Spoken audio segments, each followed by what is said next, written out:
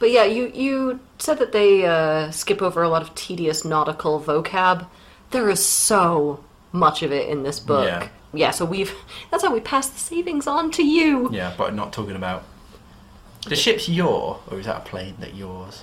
I think it's a ship. And then planes took all their terminology from ships. You can quote me on that. Yeah.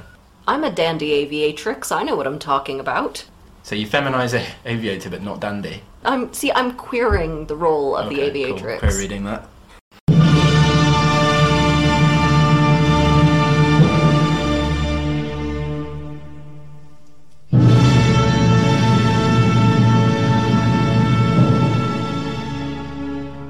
Welcome to Save Me From My Shelf, a literature podcast where we take classic tomes off their pedestal to make you less anxious about reading them.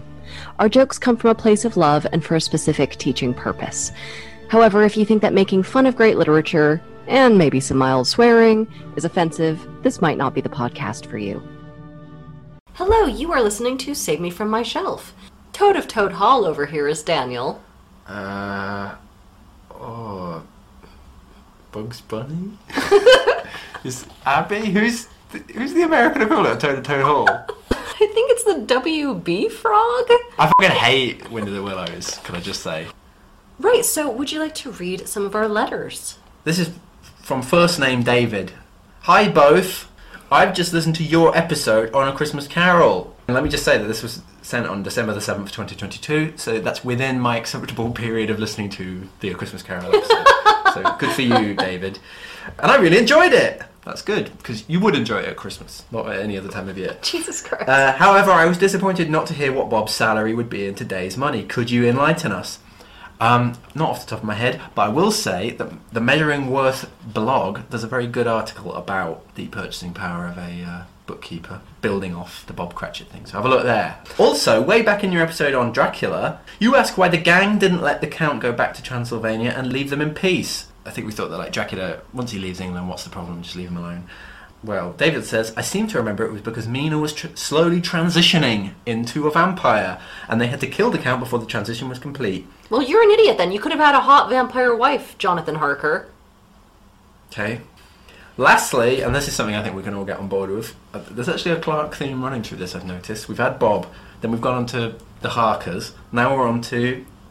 Lastly, can I suggest The Diary of a Nobody for one of your future episodes? I bloody love that book. That book is hilarious. I haven't read it in years, but I would love to cover that. But I don't think we could do it justice because it's already funny. Finally, one from Enrico. Ooh. Yes, a letter from Enrico. I discovered your podcast after your guest appearance on Betwixt the Sheets. Man, we're going to be dining out on that for years. Dividends. And now I can't get through my work days without it. Well, you're going to have to, friend. We only have so many episodes. Might be very underemployed. You guys make me laugh so much. Aw. Please never stop. Cheers from down under. So I should have done a voice there. do you want to try again? You guys make me laugh. No. Here at Aston University, we have a couple of English programs, which if you ever want to be taught by Daniel and I think you would really enjoy. Please sign up. We have an undergrad English program and a brand new, shiny, sparkly master's program that we are launching in September of this year, 2023. So please do apply to study here, and Daniel and I will keep these shenanigans going through your whole degree. So Daniel, what is our text today? Well, if you've just tuned in, my current Castaways music choices have been the folk song John Barleycorn, because, you know, you very movingly talked about your love of barley. I Heard It Through the Grapevine by Marvin Gaye, because you've really talked very movingly about your affection for raisins. Goat by the noted rapper Diego Money. Psalms 50 and 27, both of those reflected a moment that made a big impact on your life. And Man-Eater by Nelly Furtado, for, I think I would say, ambiguous reasons. Teleman's Gulliver's Travels Suite, because, you know, who would have thought it? You can take a joke. And lastly, Friday by Rebecca Black, just because it's a really great song. So your luxury is a shipwreck filled with virtually anything you might need. You've also got the Bible, naturally. But you're swapping the complete works of Shakespeare for the complete works of John Locke. But what third and final book will you pick, Mr. Robinson Crusoe? That was weirdly adorable. I was so nervous when you said you had a lot of research to do for this. So it goes without saying, we're about to spoil this book for you. In terms of the sort of content, we'll be dealing with shipwrecks, cannibalism, a lot of racism, and there is quite a bit of violence towards animals. Would you like to do some background, friend? Yeah. We did cover Mole Flanders in Series 2, and that we discussed Defoe's quite exciting life there. You know, and I think that probably would have given Mole a run for her money, wouldn't it? So that contrasts to Defoe's first big hit, 1719's Robinson Crusoe, which is really all just about a man reconciling himself to his own solitude on a desert island. And there's a lot of sort of very detailed focus on tedious tasks. So I was kind of thinking, like, what does that have in common with Defoe's life? Because he, as we talked about in the Mole Flanders one, he was like a spy, soldier, economist. Yeah, he did all sorts of crazy stuff. But I was thinking there are parallels. First, like Crusoe, Defoe was a kind of interested in sort of industry and improvement, and he wrote a lot of works about, like non-fiction works about schemes to do with like the economy and stuff, as you said. Like Crusoe, Defoe was a moralist, and he like pamphleteered throughout his life about contemporary issues, respect for elders, sexual licentiousness, stuff like that. I don't know if he was pro or anti then, but whatever. He was a travel writer too, so Crusoe surveys his island, and so too did Defoe, after Crusoe, write a tour through the whole island of Great Britain. There's a parallel there. In fact, in the Mole Flanders one, I made a joke about Defoe being trapped on an island, and that island was Britain. I've been beaten to it. Somebody wrote a parody in the 1720s of Robinson Crusoe about a guy called Defoe trapped on an island. It was Great Britain. So that's really funny. I didn't know he was a travel writer. Yep. We chose this book because it's one of those big classics that everyone knows the name of, but nobody really knows what it's about or has gotten to, read it on your own. I've read this 3 times, and it gets worse and worse every time. This book made me want to spit nails and die.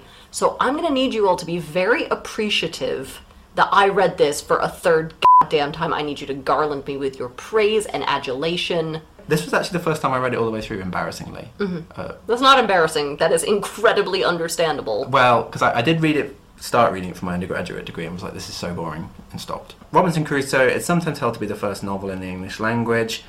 We've discussed this elsewhere, haven't we? There are loads of other potential candidates. Margaret Cavendish's The Blazing World, 1666. John Bunyan's A Pilgrim's Progress, 1678. Aphra Behn, Orinoco, 1688. Pamela by Samuel Richardson. Some people think that's the first English novel. And also, like, there are these non-English language contenders from earlier on. So Don Quixote by Cervantes, 1605 to 15.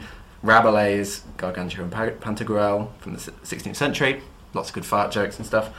The Tale of Genji, which was recommended by a listener, wasn't it? Yes. And you've read it, haven't you? 11th century Japanese novel. There's a handful of works that are sometimes called novels from ancient Greece that were written in the 1st century AD, around then. But I think the important thing is it doesn't really matter who came first. There's no sort of like the original novel from which all the others sprang. But I think this does show us that genres have a history of their own. They come from somewhere. They're not eternal, and they change, and they sometimes decline over time.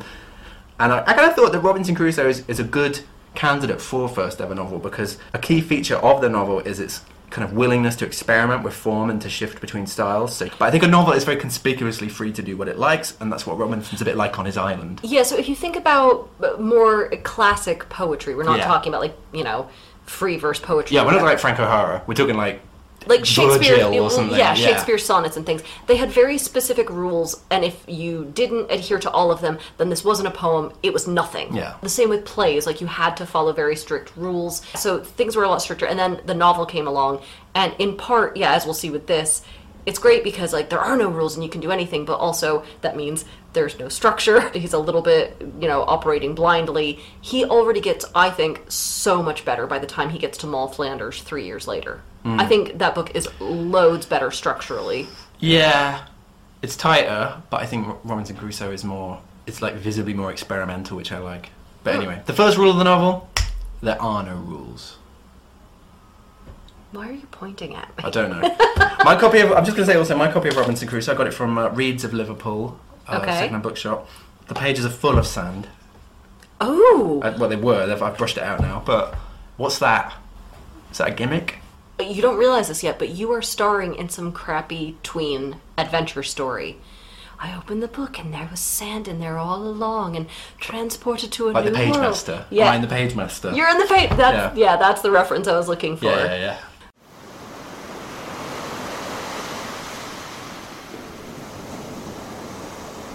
So when this opens, Defoe tells us that this is a true account of, a man who was shipwrecked, and he's the mere editor.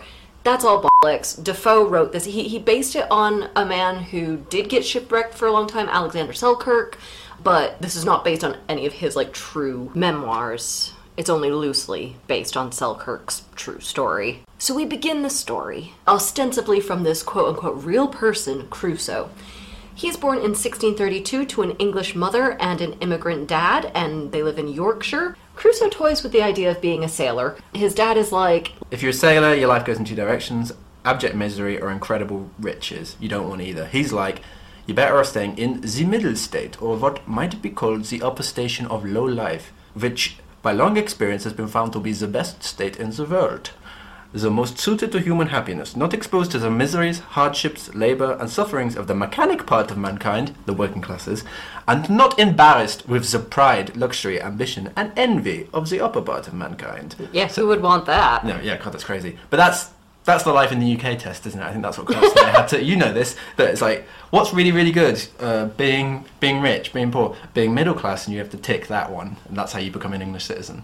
Crusoe's a bit like, you know what, Dad? I'm unfazed by your incessant henpeckery. I don't need this. I do what I want. I'm probably 13 and a half years old. I'm a man. Yeah. So, yeah, like all the young people, Crusoe, he likes to spend what he calls his casual time in Hull. It's pretty cash. Yeah, it's just a cool place. Go to the Philip Larkin Centre. I don't know what they got up there. One day in Hull, he runs into a friend who's going on his dad's ship to London, and he invites Robinson along. This is very much, do you want to ride in my dad's, convertible Mustang energy? You want to ride in my dad's Stang? Coming up with your arm on the bowsprit of the ship. Yeah. So, yeah, Robinson's like, yes, please. No sooner has the ship left the Humber than it's hit by a storm, and I thought this was quite a good bit. I expected every wave would have swallowed us up, and that every time the ship fell down, as I thought in the trough or the hollow of the sea, we would never rise more. So Robinson's very upset, he remonstrates against his foolishness, he prays, and he vows never to sail again. But then when the storm abates, he's just like, yeah, actually I like being on a boat, and he has a few bevies, which is apparently what sailors do to get over trauma. So he keeps going on this ship, which then runs into another storm and sinks off of Great Yarmouth in Norfolk. Meanwhile, his parents are like, Missing his tea. Where's supposed to be on for his tea? Can you imagine getting that call, like, your son is down in Great Yarmouth, sir, yeah. Can you collect him? Sure, I'm from the Great Yarmouth precinct. Your boy's not in pretty state. Yeah, the crew, they survive, they get to shore, and Robinson tells us, this is when I should have given up sailing and gone home. And a sailor says the same to him at the time. He's like, being a sailor is my calling, but God doesn't want you to be one. You're a bit like Jonah. That's why the ship sank, because you're like, you shouldn't be here, Robinson. And Robinson's obsessed with fate having forced him into his situation. So one sea voyage drowning narrowly averted, Crusoe instantly goes on another. He's not learned his lesson at all. But this time he's on a ship bound for the west coast of Africa, and this one actually turns out okay. He brings home a ton of gold dust, and this book is that stuff is like gold dust. Don't know what to say. It's worth its weight in gold dust. Yeah, whatever. Yeah, carry on. Jerk. So this book is already really concerned with prices and markets and consumer goods, and that's even though he's going to be shipwrecked on an island, spoilers, that's going to continue. This one success convinces him to keep going on voyages. He decides to do a gold run in Africa again, and the ship is immediately taken over by Turkish pirates. So Crusoe quickly goes from being, quote, a merchant to a miserable slave. Oh no, let's have the battle though. The bit with the Barbary Corsairs is good. Broadsides. The pirates all get on board Robinson's ships and, quote, they immediately fell to cutting and hacking the decks and rigging. We plied them with small shot, half pikes, powder chests and such like. But it wasn't enough. I love all that talking about arquebuses and crap like muskets and things. You are such a boy. I love all the boy stuff. You know what the word for those things is that you throw on decks that spike people's feet? You know, those little jacks, those like serrated... Oh, yeah. A caltrop. Ooh. So yeah, he's a slave in Morocco. So after 2 years as a slave, Crusoe is finally trusted enough by his pirate owner to go fishing all by himself with just a couple more enslaved people. A man named Ismail and a boy named Zuri. So Crusoe immediately tricks Ismail into helping him stockpile all these goods so that they can make their escape. He's like... Oh, it's only an afternoon of fishing, but yeah, I guess we need all these Lunchables. So when they're out on the boat, he throws Ismail overboard, and Ismail finally at this moment twigs what's going on, and he's like, hey, take me with you. And Crusoe's like, nah, I'm a lone wolf. I will shoot you in the head if you come near me. You're a pretty good swimmer. Hope you can make it back to shore. God bless. So he's just left on the boat with the little boy, Zuri, and he's like, I could drown this kid, but I do need another pair of hands to help me steer the boat. Back rubs. Foot rubs. Don't get weird with it. Okay. And the boy is a lot easier to overpower than Ismail, so I guess Zuri can come with. He can be the short round of this adventure, and that's how Crusoe and Zuri escape slavery. I'm going to really bottom line this for you guys. They have some adventures on the boat. They go around the coast of Africa. They see a mysterious animal in the water, which I think is a hippo? I was trying to figure out what animal this was. And then later they shoot a lion who was just minding its own business, and Defoe gets really, animal torture-y about how pleased Crusoe is to break the lion's leg with a shot, and then when the lion's, at the, crux of its suffering, he shoots it through the head. It's really gross. Crusoe's like, hey, I'm just your average dude who saw an animal existing and decided not on my fucking watch. He's the ancestor of all those, weird American dentists. Who go over there and poach. Yeah, who go on shooting holidays. Why is it always the dentist? They're sadistic people. Maybe it's that whole, you spend your day looking into people's mouths, and you're like, I need a bigger challenge. They're doing that lion tamer, putting my head in the lion's mouth. So, ringmasters go on holiday, they go to dentists' offices. Yeah. Okay. So, Robinson and Zuri head to the European shipping lanes and are rescued by a Portuguese ship with a very friendly captain. And I think it should be noted that all the men of the book throw themselves at Robinson. Queer reading. Oh, yeah. But I'm not giving it my sound effect because slavers don't get my sound effect. Hey! No. F*** you. Of course you get the sound effect. You can be a gay slaver. It's called intersectionality. Right. The ship is headed for Brazil, where the captain tells Robinson that he can sell all of the animal skins and stuff that he acquired on the African coast. So, that will, start a new life for him. And he's like, also, by the by, the captain's like, what do you say to 60 pieces of 8 for the boy? Zuri. So the captain wants to buy Zuri, and Robinson says... Double Judas? Does he say double Judas? Because I had a religious reading that he's doing twice as many of the 30 pieces of silver. Which, because 8 is silver, isn't it? I'm just really trying to shoehorn this in. No, I like that, because there are lots of biblical references in this. That's good, yeah. No, you're obviously right, yeah. That's like calling somebody a triple Hitler. So Robinson's like, I was loath to take the money because, I don't want to sell Zuri into slavery because we've been through loads together. And then the captain's like, here's a compromise. Why doesn't Zuri be an indentured servant for 10 years, and after that he can go free if he converts to Christianity? Yeah, I just see a flashing neon light that's like, deals. It's like that, yeah. They arrive in Brazil. Robinson gets into the sugar business. He becomes quite successful. He and the captain, they're still friends. They're like bosom pals, and they work together on various business schemes. So everything's going quite well for Robinson in Brazil. Do you think when the captain would come to the plantation, he'd be like, do you have some sugar for daddy? Yeah, very good. After a few years, Crusoe starts lamenting parting with Zuri. And I'm like, oh, that's pretty sweet. No, it's not. It's because he could really use the help, and Zuri was a good worker.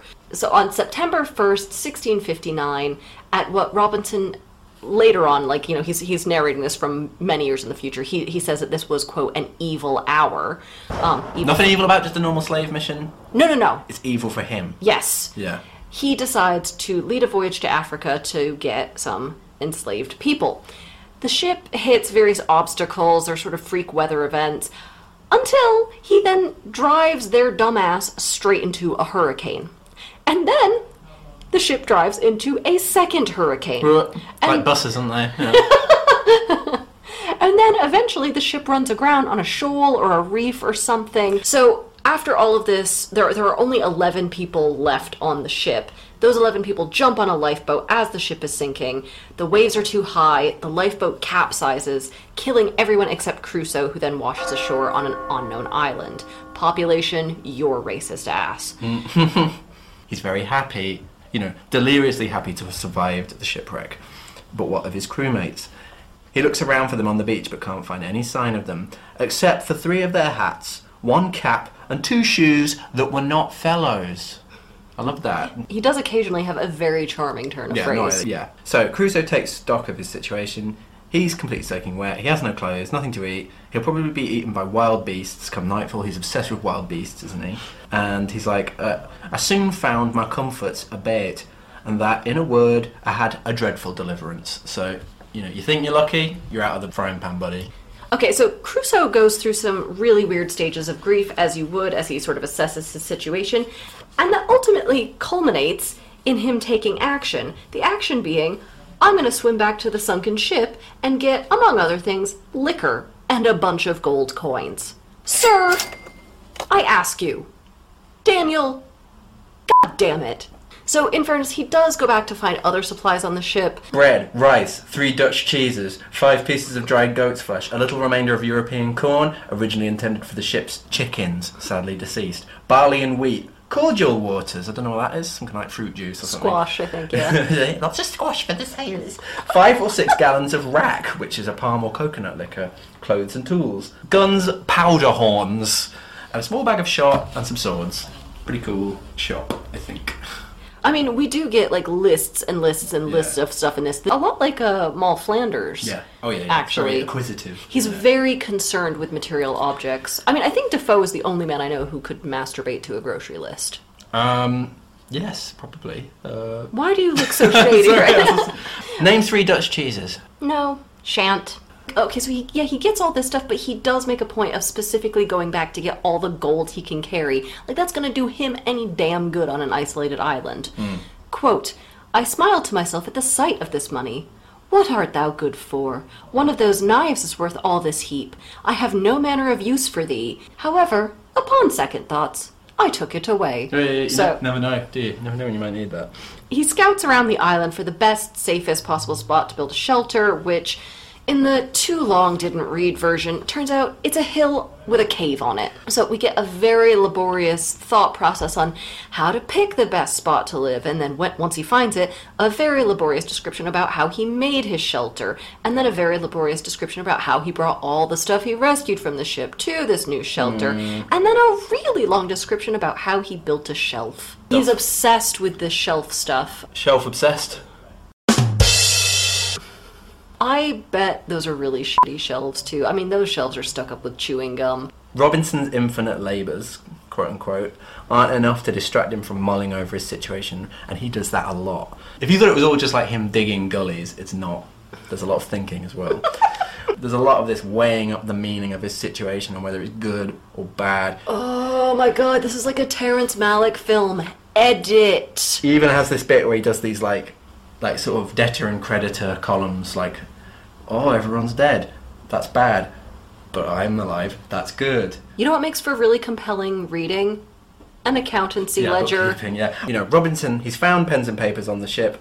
He starts writing about his situation. So we kind of move into this epistolary bit, don't we, where it sort of turns into a diary, starting with this debtor and creditor columns. Explain to us what that term is, Daniel. So debtor is some... no, I don't know anything about bookkeeping, I can't explain that. Epistolary novel is usually a novel told in letters, but I suppose it's more just a novel that's explicitly made up of documents.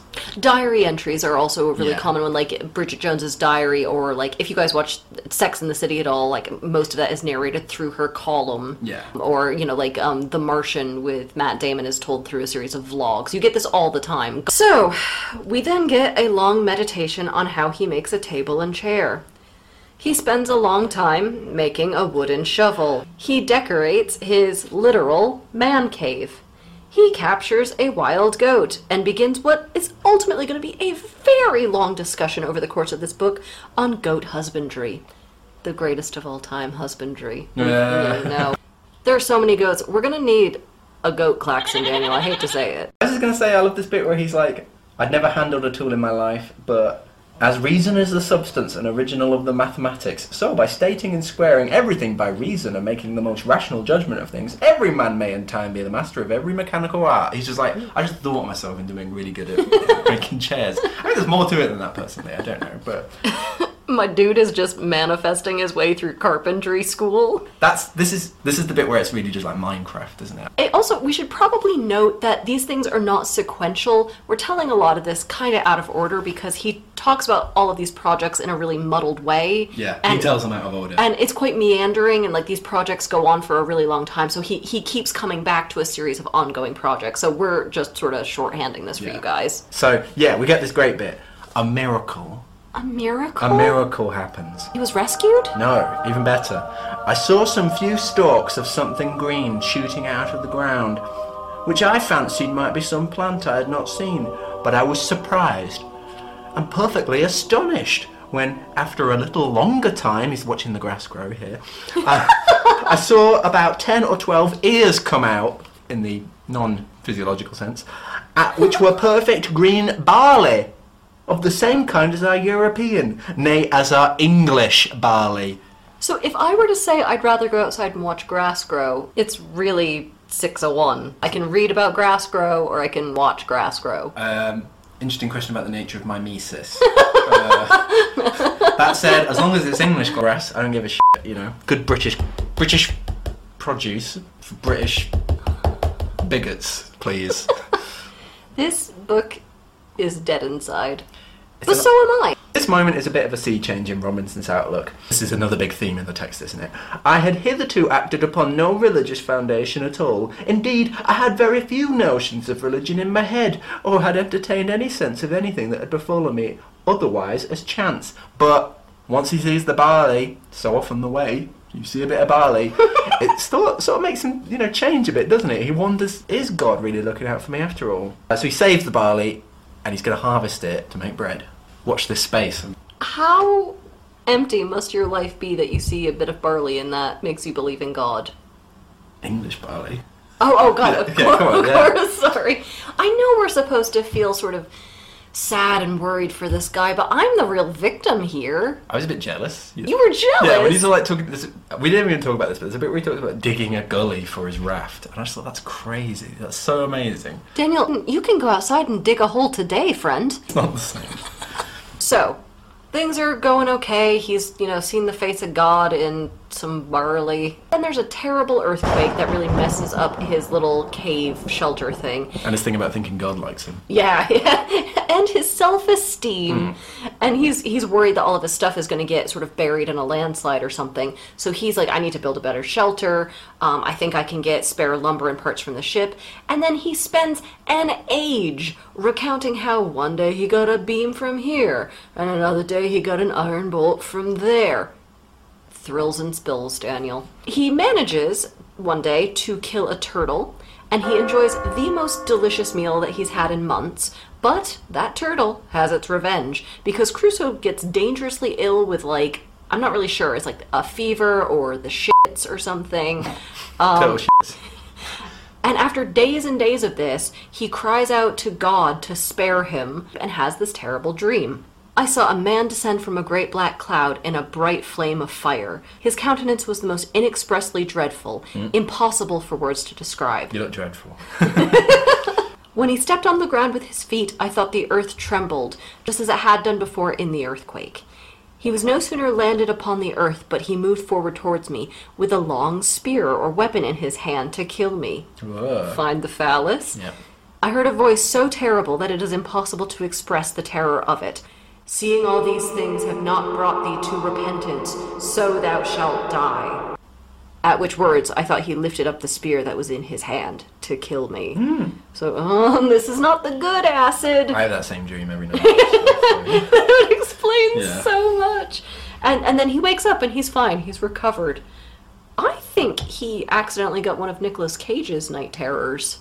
So I think this is really weird imagery, though. This is God almost as Satan, or God as a sort of more primordial force. Pagan or something. Pagan deity. Yeah, I just thought, what a weird portrayal of God. But now he kind of gives up on doing a diary and starts to shift to a sort of moral treatise. Oh, good. And he starts wondering, is all this punishment for me disobeying my dad?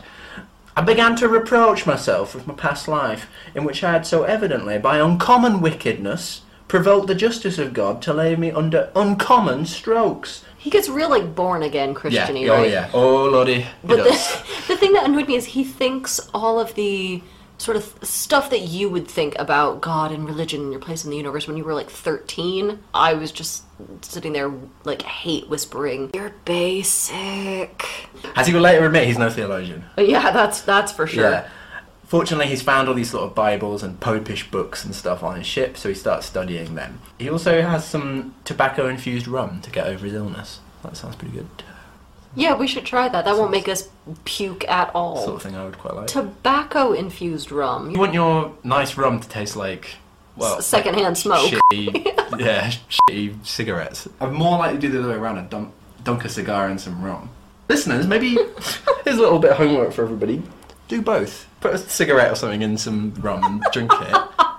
Put a cigarette in some rum and smoke it. And tell us what's better. For the TikTok, maybe. We'll call it the Rum Tobacco Challenge. Oh, and you have to nominate. You're a trendsetter. Look Yes, I am. Press on, because I'm going to fall apart in a minute, I think. Okay, so now we get into a really exciting part of the novel. Crusoe, he gets into his groove, and he's like, "Are you all ready to f***ing rage?" And then he experiments with growing barley. Do you all want to talk about grain growing for 20 pages? Yes. Neither do we. Oh, no. But it happens. I didn't know what you were... Yeah, sorry. I didn't know what you were doing there. He gets so good at growing barley that he eventually needs to build a barn. And then eventually a bigger barn. Yeah. He captures another goat, and we get another huge section on animal husbandry. I don't know why animal husbandry is the headline of this book. This is like a page 9 story, but he leads with these fucking goats every chapter. He also really misses Zuri. But again, not because he's a human being, who he shared some good times with, shared some laughs with. It's because, no, he needs a farmhand, and Zuri's a good worker. Now, the island that Crusoe is on is actually a really big island, and even in all this time, he hasn't been able to explore all of it yet. So he's slowly making his way around to different bits, and he also wonders if there are any natives on any of the nearby islands that he can sort of see in the distance, because, you know what, he's heard about all of these ferocious cannibals in the Amazon and the Caribbean, and wouldn't it be terrible if they were here? Foreshadowing horn. Yes, please.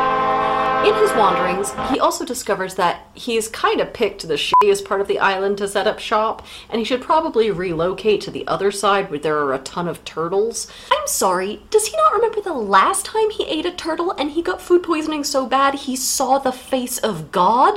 It's very like, Donatello and Michelangelo send their regards. Exactly, yeah. He also teaches himself how to make pots of clay. They are very misshapen at first. He finds that lovely veil, the delicious veil. Cocoa beans, citrus fruits. There's all kinds of nice things in the veil. Yeah, I'm also really caught up in the bit where he just randomly starts screaming with joy at Jesus, and then he learns how to make raisins. I too like raisins. Maybe not quite to the screaming at Jesus level, but, I like it when my grapes are old. He makes a canoe. I love that bit. He's like, I think I'll make a canoe. Digs a whole canoe, out of a log, and then he can't even get it to the water, so he just starts again nearer the water. That's a great bit. Come on, we've all been there. It's just rare that you're the expressive one who just wants to speak your truth and live your joy. I think it's a funny book, isn't it? I like it a lot. There is not... No, I will not... I actually laughed at this book. I know it wasn't intentional, but it's a funny book. What on earth could you find in this to laugh at? I'm just full of joy. Okay, so he celebrates his 4th year on the island, and he says, quote, "I had nothing to covet. I had all now that I was capable of enjoying. I was a lord of the whole manor, or if I pleased, I might call myself king, or emperor over the whole country which I had the possession of." Hey. And he puts this in very weird imperialist terms. And there's that great bit within the delicious veil where he builds that little bower and he calls it his country seat. When he starts trying to really aristocrat it up. He is cosplaying. Yeah. I feel like this was all us in lockdown, where we slowly went mad and built canoes too far away from water. Yeah, it is a bit like that, isn't it? What was the craziest thing you did in lockdown? You never got into the banana bread state of things. No. I kept playing Teddy Bear's Picnic on the trumpet.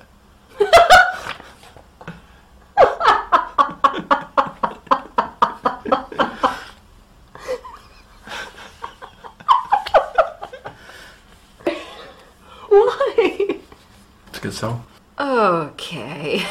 At this point, Robinson starts running out of ink, and the diary part of the book and the kind of moral treatise and everything that ends. But also at this time, he starts kind of more explicitly dividing his time into weeks and months, so he can start observing the Sabbath. So I thought that was quite odd. He does a lot of weird things with time scales in this. Yeah, doesn't he have like a bit of wood that he sort of notches?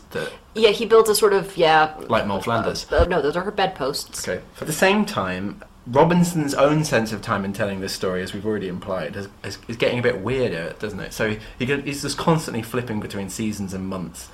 Sometimes time passes really slowly, sometimes it passes very fast. So like that bower that he builds in the delicious Vale, his country seat, he's just like, yeah, I just built this bower, and then like a paragraph later he's like, I came back and there were all willows growing around it. That would take years, wouldn't it? But he's just like, oh, it was amazing. A lovely den for me. So, I built me garden of Versailles. Yeah, exactly, yeah. So I don't know what's going on there. He also knocks down a parrot with a stick and keeps it as a sort of pet/chum. But it was some years before I could make him speak, he tells us. No, he just didn't want to talk to you. Yeah. Robinson's very proud of his development of the island. He's got all these crops and goods, raisins, goats, various hunted birds and turtles. He's like, Leadenhall Market could not have furnished a better table than I. So he's doing pretty nicely for himself. Daniel, this book is so thrilling I might puke pure adrenaline. Yeah. We get all this stuff. He makes a whole new suit.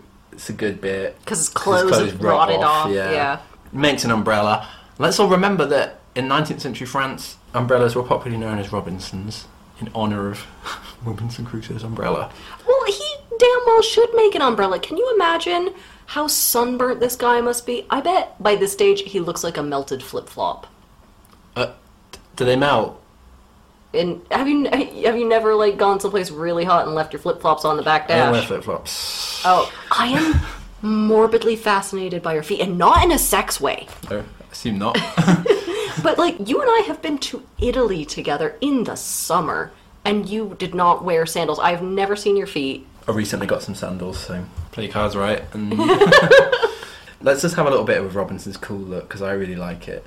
I had a great high shapeless cap made of goat skin, with a flap hanging down behind. A short jacket of goat skin. The skirts coming down to about the middle of my thighs. And a pair of open-kneed breeches of the same. For footwear, a pair of somethings. I scarce know what to call them. Like buskins to flap over my legs. And lace on either side, like spatterdashers. But of a most barbarous shape. He also has all these tools hanging off him. He has a gun, he has his umbrella, and his beard trimmed to a large pair of Mohammedan whiskers, such as I had seen worn by some Turks. I love that. It's a cool look, that is. Robinson, by this point, he's been there for 11 years on the island. And he's expanded his operations all over the place. He calls one area his plantation. He also uses the term enclosure at one point, doesn't he? So it's not just colonial imagery, there's all sorts of kind of very loaded terms being used to describe his ownership of the island. He makes a pipe, he learns basket weaving, he learns hedge growing. This is reading a little bit like a community college course nice, catalog. I like that, yeah. He decides to throw himself full throttle into goat husbandry. So beforehand it was just like a sort of just a hobby. Dilettantish goat husbandry like we'll do. He makes goat traps, there's all goat stuff. Wow. I was gonna suggest he be in a rock and roll band, but he's too busy leading a rock and roll life. I was wondering if he was just hallucinating everything. Because of his weird sense of time. I used to imagine him being like, I planted a whole plantation and built, like, no, Robinson, you know, he would just kind of wake up and he's just been, like, living in shit and he's naked and he's, like, been tearing the hind legs off goats. And that's the real Robinson Crusoe. That's really dark, man. That's like, what, the last 5 minutes of The Descent, where it was Very similar. That's what I'm imagining, yeah. I mean, spoilers for a horror film from, 10 years ago. Good film. Quote, "But now I come to a new scene in my life." Okay, so this is the most famous scene in the novel. This is what we were alluding to in our clue last time. One day, Crusoe is walking on the shore, and he hasn't been there for a while. Quote, "And I was exceedingly surprised with the print of a man's naked foot on the shore, which was very plain to be seen in the sand. I stood like one thunderstruck, or as if I had seen an apparition. I listened, I looked around me. I could hear nothing, nor see anything. I could see no other impression but that one." And I'm sitting there going, mate, aren't you supposed to be Christian now? The footprint, the one set of footprints is from when Christ carried you. Or hopped with you. Also, that expression Jesus on a pogo stick. Yes. There we go. Is that an expression? Yeah.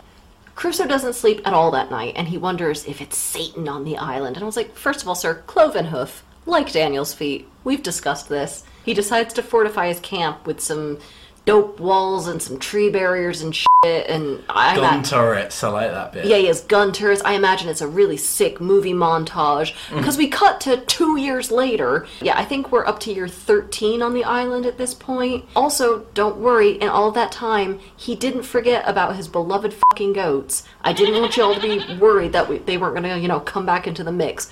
They're there. So one day he's out working atop a hill, and he sees something in the distance on the island.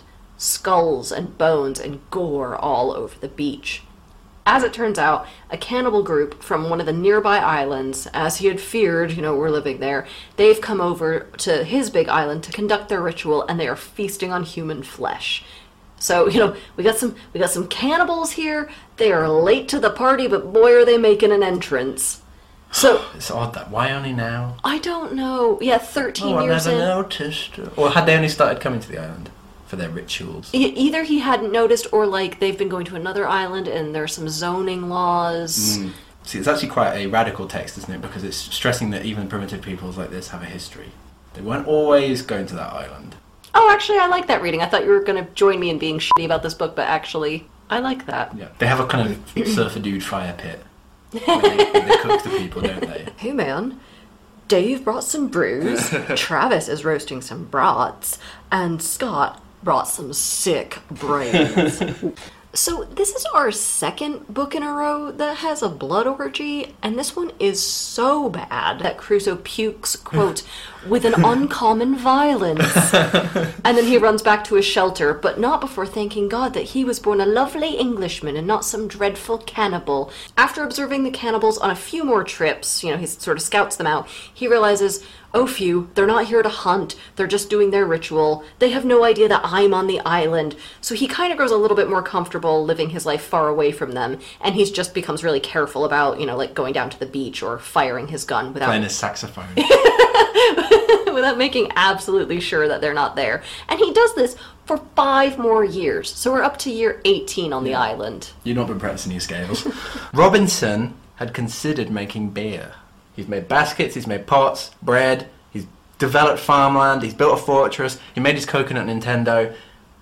Beer would be on his talents. That's too much for him. If you were on a desert island, that would be the first thing you do before water, before shelter and food. I think you can't help it. You'd have a bit of water, but there'd be all crap in it, and that would go all fermenting. Yeah. You almost can't help get pissed when you're on a desert island, can you? So he's like, I'm not going to make beer. Instead, I'm going to focus on how to deal with these cannibals. Because it's one or the other. You only have the bandwidth for one. Yeah. So he's like, oh, maybe I'll shoot them from a special hiding place, or blow them up. And we get all this cool talk about muskets and things and how he's going to do it. And I mean, he could always try boring them to death. That might work. Yeah, that would be pretty good. Yeah. He really is like, I'm gonna blow their brains out. I'm so looking forward to it. He really works himself up into a fury, doesn't he? All in lather. He gets a little serial killery here. Does, I was a little surprised. Yeah, all that barley. Oh no, I was trying not to make that joke. But then he's like, with cooler and calmer thoughts, I began to consider what it was I was going to engage in. So he's like, maybe I shouldn't murder these guys. Like, who am I to murder them? How do I know what God himself judges in this particular case? These people don't even know what they're doing is wrong. He has his Michel de Montaigne moment, Michel de Montaigne, for those who don't know, was a philosopher around this time. He's sort of an essayist. And Daniel is obsessed with him. And he wrote an essay on cannibals where he's basically like, hey, who am I to judge? Yeah, exactly. You all do your own rituals. Yeah. But we kill people and we don't even eat them. Maybe that's wasteful. He says that, doesn't he? But I was planning on, until I saw that you wrote this in the script, I was planning on bringing in a little scrap of paper. So when you inevitably brought up Montaigne, which I knew you would, I could just whip it out and go, ha, you're predictable. I was surprised though, because everyone always talks about like John Locke and Adam Smith about Robinson Crusoe, improving the land. By doing that, you own it, the labour processes and stuff. But then there's this kind of weird moment of pluralism that you don't expect. So, this is what he says. They think it no more a crime to kill a captive taken in war than we do to kill an ox, nor to eat human flesh than we do to eat mutton. Plenty of Christians put whole troops of men to the sword, you know, whatever. But I kind of thought, this is what my little thought was. Mm-hmm. If it's okay for cannibals to eat people because they don't know any better, surely it's okay for him to kill cannibals for thinking it's wrong to be a cannibal because he doesn't know any better. Unless he's giving himself the epistemic privilege of an unreconstructed anthropologist. You know, that's what I think's happening. I think this is actually an imperialist act. The true egalitarian would kill the cannibals. That's what I wrote too. Yeah. Next. The cannibals start encroaching on his side of the island, right? He's observing them. They start edging closer and closer. So Crusoe gets furious at this, and it puts him, quote, in the murthering humor. Yeah. He's been there now 23 years, and he finally has a plan to kill the cannibals. I mean, I guess he wasted all of his brain power figuring out how to fence his fucking goats in. Okay. It's harder than it looks, let me put it that way. Of the two of us, who has actually owned goats? You can't own a goat.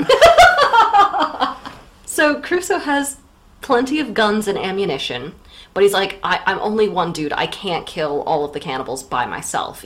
So his best bet is to manage to free one of the prisoners that the cannibals bring over to the island, and then they can like team up and fight off the cannibals together. So he bides his time, he watches, and then one day a group of cannibals bring 2 victims to the island, and one of them they just hack to bits, they kill and start eating him right away. The second victim sort of nopes out of there and runs down the beach, and only 3 of the cannibals break off from the feast to pursue him. They're like, oh, we'll go catch, the second course. We don't want Dennis to get cold. Please, guys, you eat up. So this is when Crusoe sees his chance. He runs to help, and it is a motherfucking melee. He shoots and stabs 3 of the cannibals, and he just, wails on him, and the guy is safe. It's a good bit. It's a bit of a river. I can't remember what happened. That's the bit you remember? But they were, jumping over rivers, and then he, jumps over it, and one of the cannibals is like, whoa, no, I can't do it. Like when they're jumping on rooftops in New York. It goes a bit like that. The newly saved prisoner, he's a little bit nervous at first by being approached by this incredibly weird-looking hairy white man wearing goat-leg pants. So this is what Robinson says when he approaches the rescued man. I beckoned him to come to me and gave him all the signs of encouragement that I could think of. And then, when he does come, he kneels down every 10 or 12 steps in token of acknowledgement for my saving his life. And then what he does is he forces... Oh, he's made me do it, my lord. He forces Robinson into a ritual where he lies on the ground and takes Robinson's foot, sets it on his head. This, it seems, was in token of swearing to be my slave forever. That's what you assumed, isn't it? Right? So, what's that all about? It's like a real fantasy of imperialism, isn't it? Well, I read a really interesting article about that this was the time in history when sign language got invented. Oh, wow. And sign language was used quite frequently in sort of imperialist settings to help, communicate when translation wasn't an option. So somebody had a really interesting, disability studies, but make it weird and imperialist. That's and cool. I thought that was neat. Like how you can be gay but also a slaver. No, of course you can be gay and a slaver. But it's not queer reading. You don't get the call. It is a queer reading. You just don't deserve my sting. Oh, okay. I will not celebrate that. Yeah, long story short, there's this weird ritual where this saved guy kneels at Crusoe's feet in gratitude, and Crusoe's like, well, I guess that's a sign. I guess I own you. I guess I own you now. So Crusoe then finally gets a really good look at the guy that he saved, and he notices, quote, he was a comely, handsome fellow, yes. Perfectly well made, with straight, strong limbs, not too large, tall and well-shaped, and, as I reckon, about 26 years of age. Queer reading, hooray! Except no, because you're a goddamn slaver. Love has found its way into stranger situations, you never know. He does wine and dine him, doesn't he? You got your queer reading and my racism. Yeah. You got your... Yeah. So he talks about how happy he is that despite this guy never having been exposed to white Europeans before, he at least has some, appropriately attractive European characteristics. So his skin is the right level of tawny, not too dark. His hair is the right level of curly, not too woolly. He has the facial features that are attractive in All Europe. the sweetness and softness of an European in his countenance. That's in Orinoco. Yeah. For Ben, she says the same thing, doesn't she? Yeah. He's indigenous but has a European heart. Yeah, well, I would hope he would have a European heart. pickled in a jar on his desk. Crusoe decides to name the man. Not to ask him his name, but to name him. And he names him Friday, the day that he was saved. So if you guys have ever heard the phrase like, oh, that's my man Friday, or his girl Friday, or whatever, that's where this comes from. It comes from this book. Crusoe invites Friday home with him. He's like, oh, welcome to my trash palace. It's got a shelf. And he wines and dines the guy a bit. He begins to teach Friday English. Of course, Crusoe never learns a single word of Friday's language. And he eventually teaches him that cannibalism is bad, and also this is what a gun is, and this is how to use it. So they do a sort of dope training montage before the cannibals come back, but we cut that montage short because we have to teach Friday, of course, about God and England. And this part is not only insufferably boring and sort of cult brainwashy, it's actually pretty depressing to read. It's a funny bit, though, isn't it? Because there's that bit where he explains the devil, and Friday's like, well, if God's all-powerful, why would he have the devil? And Crusoe's like, I'm not a theologian. I just know, I'm more passionate than I am thoughtful. So I like that Robinson has to admit that he doesn't really understand what he's explaining. One day, more cannibals approach the island. Good. I cannot wait for his ass to get reverse colonized. You get him. You get his ass. So, Friday and Robinson prepare for battle. Friday says, me die when you bid die, master. So, don't know what that's about. Why didn't Robinson teach him to talk properly? Or did he teach him to talk like that? Because that's what he always thought he was talk like. Oh, that's fucked up, Daniel. Yeah, sicko. You're my man, Friday. Why do you never say you'll die whenever I tell you to? Disloyalty. I don't think he's taught me good enough English. So, before the fight, Robinson notices that one of the cannibals' prisoners is a European.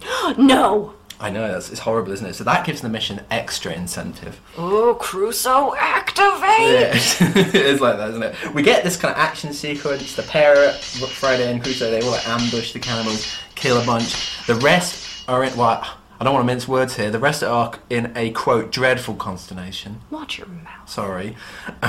On Friday, he's really good at shooting, because, he's like a cool native type. He and Robinson finish off the rest.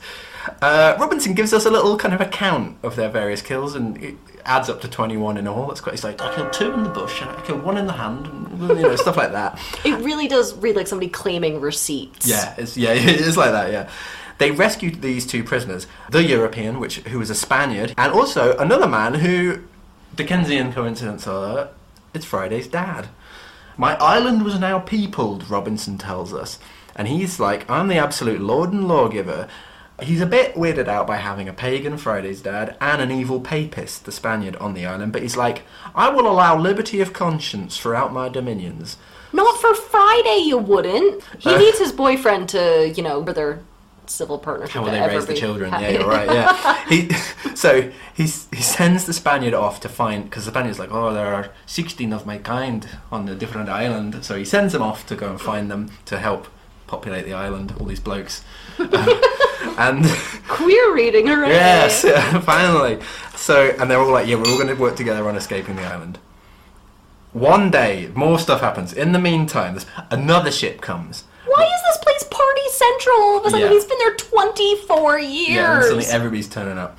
Robinson works out that it's an English ship and that something a bit fishy's going on. So, not unlike the cannibals, Friday notes, and a little ironic aperçu on Friday's part, no doubt, a little bit post-colonial bit. The crew are leading some of their fellow shipmates onto the beach, and they look like they're going to kill them. Robinson's like, well, they won't eat them, that's the difference, Friday. I just want to point out that this is a plot hole.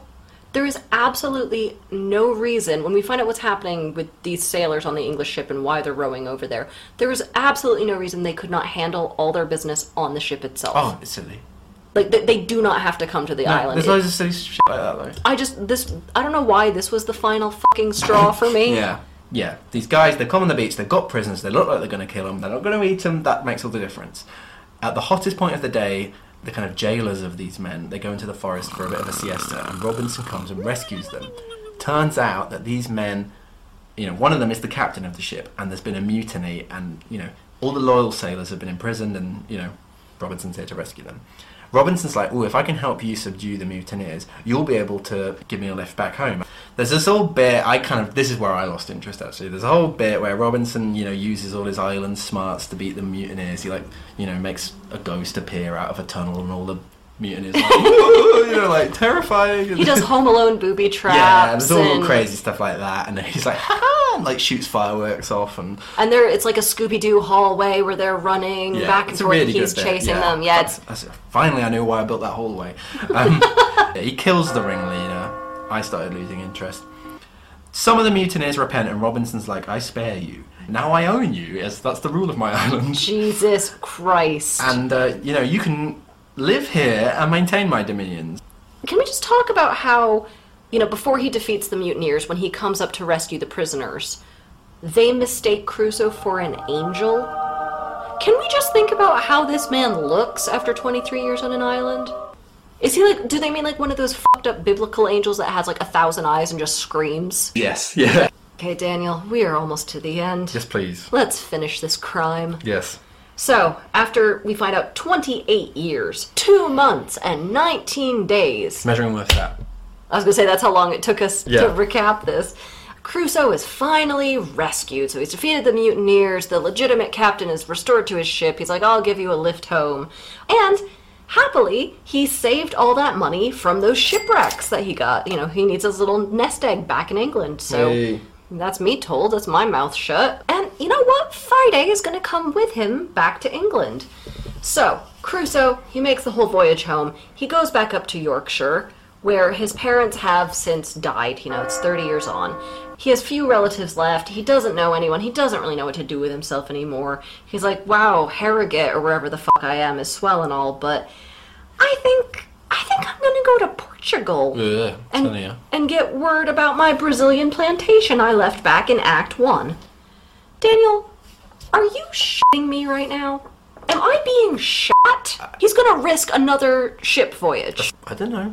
So it turns out, luckily for Crusoe, that his Brazilian plantation has actually been managed wonderfully in his 30-year absence, and he's now super rich because of it. Hooray. And everyone is really honest and fair about giving the money back to Crusoe. It's like they're the stewards of Gondor and the king has returned. Piss off. Yes. I'd be like, no, I ran this place for 30 years. It's mine. Quote, I was now master all of a sudden of above £5,000 sterling in money, and had an estate in the Brazils of above £1,000 a year.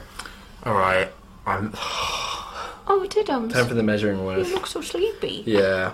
So, if you want to see, now I've gone on the new measuring words, the new fun hermeneutic ones and things. Going back to the old one is dry, but this is a dry book. £5,000 in 1688. What's that now? There are 4 options. Oh, put a little Tabasco in it. Come on. Real wage or real wealth value of that income or wealth. £956,500. That's pretty good. So the labour earnings of that income or wealth. So this is the kind of compared to the average wage back then, or now I should say, £12,240,000. It's pretty good. Pretty nice. I wouldn't say no to earning that. Relative income value of that income or wealth, £17,250,000. So that's including inheritance.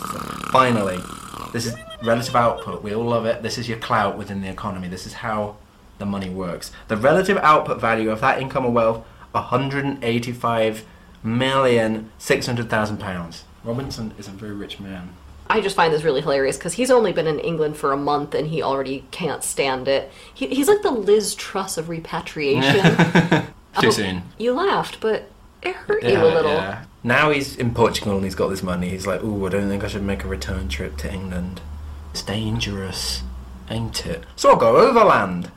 I mean, he pulls a Forrest Gump and he basically walks from Portugal up to, the top of France. I mean, he realizes he's going to have to get on a boat at some point, right? We're not going to get wrecked on Guernsey. You don't know that. He got wrecked in Great Yarmouth. So, yeah, we get this weird, unnecessary final sequence where they cross the Pyrenees, and I bottom lined this in your parlance, but you didn't think that was good enough. You needed a bit more detail. They cross the Pyrenees, there's all these wolves, Friday fights them.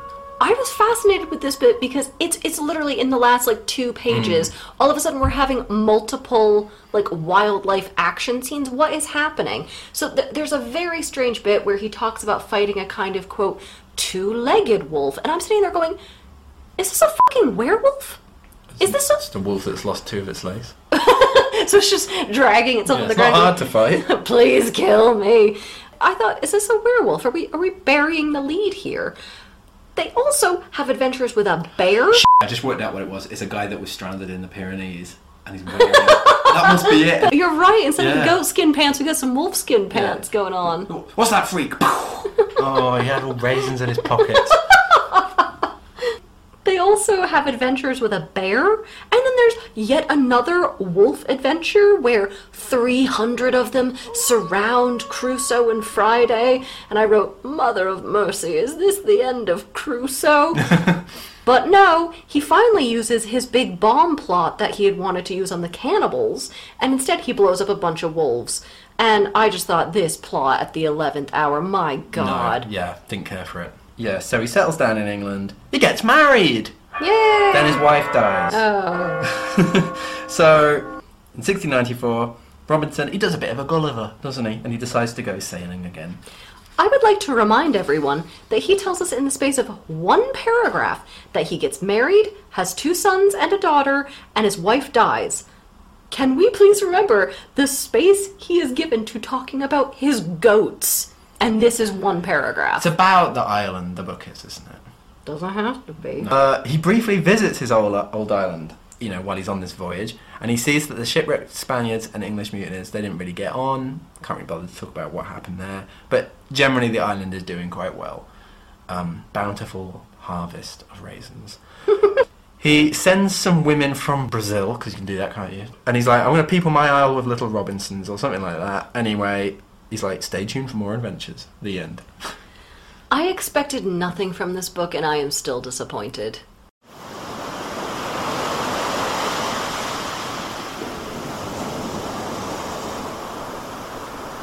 When you and I were talking about this, when we were writing our script, you kind of approached this book with a sort of grave, solemn delight. I think that's how I'd characterize your reaction to it. And I, on the other hand, was too busy typing in to WebMD, why am I dead inside? I give this book a lot of grief, mostly for comedy purposes, but I am going to cut it a little bit of slack because it's probably the first English language novel. I think he's already loads better with Moll Flanders. We can afford him a little grace here, considering nobody else was really doing this. So, would you like some casting? Yes, I friend? would. Please. Okay, so I have actually 2 castings here because I wrote one when I was mad. Great. The one where I was angry is, okay, this story is going to be told through pictures in an LL Bean catalog. No, fuck you, I'm not having it, Daniel. I was just so mad. I was like, this doesn't get a film, it gets a couple of vignettes. That'd be pretty good, that. Like, the book has a catalogue. Like Fight Club. Split the difference. You'd have that bit with Robinson looking around his island and just it has like coconut, 6 guineas. I was thinking though, if we want to make this into an actual cinematic thing, I think this would be a really good Robert Eggers movie. Who did The Witch and The Northman and The Lighthouse. So we could amp up the weirdness a lot, amp up the creepiness, the isolation, the sort of depictions of hard labor and grotesqueness, right? And as Robinson... And the weird dreams. Yes, exactly. I mean, like, that is absolutely his bread and butter, right? As Robinson Crusoe, for Daniel Defoe, I want Willem Dafoe. Yeah. Okay.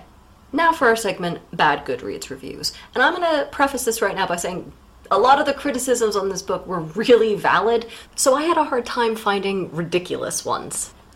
Big Fat Hurl, 1 star. He does that, doesn't he? He does a big fat hurl. Daniel Defoe, more like Daniel My Foe, 1 star. And then the one that I like because... I don't know why the person got so head up about this. He has more food on that island than I probably have in my entire house. 2 stars. Oh, God. Okay, let's do some analysis. Yes, please. You know there's a sequel to this, first of all, I will say. 2 sequels. Yeah, oh yeah. So the first sequel is called, quote, The Farther Adventures of Robinson Crusoe, being the second and last part of his life and the strange and surprising accounts of his travels round 3 parts of the globe. In that one, he runs off with Friday again for 10 years. How old is he? Infinite. Yeah. He is infinite. And they go to Madagascar, they go to islands in Southeast Asia, and then Siberia for some reason. And then the third novel is called Serious Reflections Yeah. During the Life and Surprising Adventure of Robinson That Crusoe. sounds like my sort of jam. With his visions of the angelic world. Hmm. And this one is Defoe even more cosplaying as Crusoe, and this is a little book of like Crusoe's essays about life and religion. It's got all like philosophy and stuff, isn't That it? is such like a marketing gimmicky thing. You live it by your toilet, is that what you're thinking? Like when the meerkat from the Compare the Market advert released his autobiography. Is that a joke? No. When and how do you own it? No, I don't own it. Because you have a birthday coming. It was in 2009. That's very specific. I remember because I just started university. Okay. Did you buy it? No. Did you read? You flipped through it at the bookshop. No, God, no. Don't lie to me. No. I can't, it's called like My Simple's Life or something. I don't know. Yeah, it's very funny, isn't it? That's the thing. We all think it's trash, but it still makes you laugh. No, after all these years. That is a child's joke, and I'm sitting here going, this is art. Defoe was a wheeler dealer, though, wasn't he? That's why he's churning out this stuff. The novel started as a kind of profane commercial bit of tat. You wanted to talk about this in terms of allegory. Is this a realist text? Is it an allegorical text? Yeah. One of the things that often defines a novel is that sort of hint toward realism. But obviously there's a lot here that presents itself as like it can be universalized very explicitly. Like Robinson's always talking about like these are good lessons for you that you should follow, follow in my stead. And this is I was wondering if the whole thing about being on an island is like a kind of moral or religious allegory, and that we are meant to kind of think his tribulation is a kind of model for all of our own Christian betterment. But also the other big one is the kind of bourgeois ideology. Like Robinson has this model for individualism. At the beginning of the 17th century, everyone's like, no man's an island, or one man was like, no man is an island, John Donne. By the end, you're just this one guy, you just work hard, you get stuff. Anyone you happen to meet, they're just objects to your... That's the sort of bourgeois worldview, and that's where people associate this text with the kind of beginnings of the capitalist worldview, or capitalist ideology. Also, I just thought it was weird, why does he make the bread? Like, that's not efficient, is it? For a guy to harvest cereals, invent his own way of grinding it, knead it all and everything, get harvest wild yeast, make bread. Bread is not efficient for a person by themselves to produce. You're better off foraging. So Maybe he just likes bread. Well, he does just like Daniel. bread. But I was thinking if that was a parody that by this early 18th century we've got a very sophisticated division of labour. No one person could make bread in this way. And I feel like Defoe's almost saying like, no, we are all mutually dependent. Robinson Crusoe's like, oh, I single-handedly developed the whole of civilization, but you wouldn't do that, and you wouldn't even need to do that. Well, first of all, he wanted bread on the island because, unlike you, bread doesn't ask stupid questions. Okay. Bread understands. Yeah, that's true. Secondly, I think that your comment, though, seriously, about ideas of civilization, I think that's a really important allegorical point, which I find really fascinating because as we go through the 18th century and well into the 19th century, it becomes a lot more prominent for people to get really obsessed about humanity and civilization and where did we come from, and especially after Darwin, where it's like, oh, have we evolved from animals? People are really obsessed with like human evolution. This is just before that, but it's still before.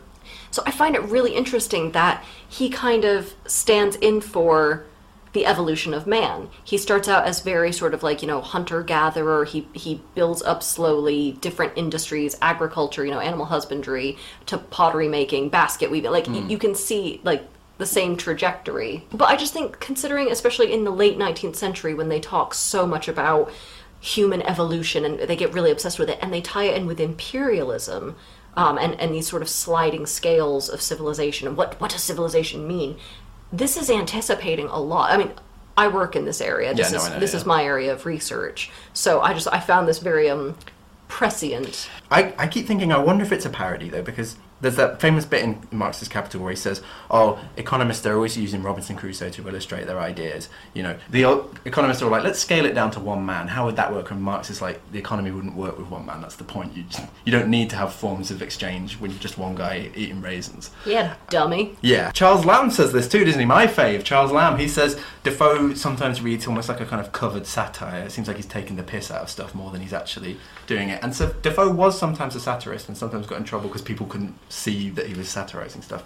This would be a much better book if the satire were much more apparent. Yeah. Like the bit with Friday sort of poking holes in Christian theology, that Crusoe, who spent however many years, 30 years by this point, reading Bibles and thinking about... And he just gets stumped immediately by it. Stumped immediately. Also, I just remembered, and this ties into your thing about civilization. I read this article that was saying that Robinson's early stages on the islands mirror the kind of Freudian psychosexual developmental stages. Like, there's the oral bit where he eats something, and then the anal bit where he goes into the cave. That was it. Shits himself silly from the turtle. Yeah.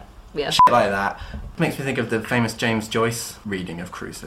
The true symbol of the British conquest is Robinson Crusoe, who, cast away on a desert island, in his pocket, a knife and a pipe, becomes an architect, a carpenter, a knife grinder, an astronomer, a baker, a shipwright, a potter, a saddler, a farmer, a tailor, an umbrella maker, and a clergyman. He is the true prototype of the British colonist, as Friday, the trusty savage who arrives on an unlucky day, is the symbol of the subject races. The whole Anglo-Saxon spirit is in Crusoe: the manly independence, the unconscious cruelty, the persistence, the slow yet efficient intelligence, the sexual apathy, the practical, well-balanced religiousness, the calculating taciturnity. Whoever rereads this simple, moving book in the light of subsequent history cannot help but fall under its prophetic spell. I think that the weird, low-level libidinal drive is good. I really like that. I think that's one of the most balanced and all-encompassing reviews. Should we have some advice? Yes, please. Okay, so this book has a lot of biblical references. Oh, yes. They're very frequently found in older works, and they can help shed thematic light on what's going on. So a lot of times authors of this period sort of take for granted that we all know our Bible really well, but obviously a lot of us don't nowadays. So, just look up those references and you could be like, oh, he's, making some comparison to this. That might tell us what's going to happen. And plus, that's just really impressive to put in an essay, be like, oh, well, they reference, John 31:19, which clearly you can spin a lot of BS out of that. This is what I said about the Measuring Worth hermeneutic edition, isn't it? Just map anything you read onto a bit of the Bible, and that's a reading done for you. Would you like a clue? I would, although I disagree with this clue. We've hardly covered any dystopias on this, pretty much just 1984. We haven't really covered any apocalyptic texts on this show. Now, you and I, Daniel, we teach on a module, don't we? I've been known to, yes. Post-apocalyptic fiction. We teach on a post-apocalyptic fiction module, and one thing we noticed is that most of the authors writing in this genre are very male, pale, and stale. Our next author is none of these things. See, there's my quibble. This author, not male and pale, very much stale. Because she's dead. Yeah. So, but 2 out of 3 ain't bad. Right, so please write into our email or tweet us at smfms_podcast. Please subscribe wherever you can, because it does help us out. Like, we're trying to get more visible here, and, that does boost our profile. See you for the next one. I hope you enjoyed it very much. I certainly enjoyed it. Maybe you did. If you didn't, let us know why not. Settle the debate about male, pale and stale. Come up with, what was the other thing I wanted people to come up with? Yeah, do the whole tobacco and rum test. You are literally reading a book while you're saying this. You can't even, you're phoning it in. I was trying to find a funny quote. I bet there's a funny line. It's not a funny book. It's not a funny book. I folded some pages over, but they're not funny. Thanks for listening to Save Me From My Shelf. Our music is The Overture to Don Giovanni by Mozart, and cover art is by Catherine Wu. Our thanks to Aston University's Centre for Critical Inquiry into Society and Culture for funding the startup of this podcast. Contact us at savemefrommyshelf@gmail.com or at smfms_podcast on Twitter. And do not, I'm going to remind you, do not forget to rate, review, and subscribe. Do not forget. Thank you.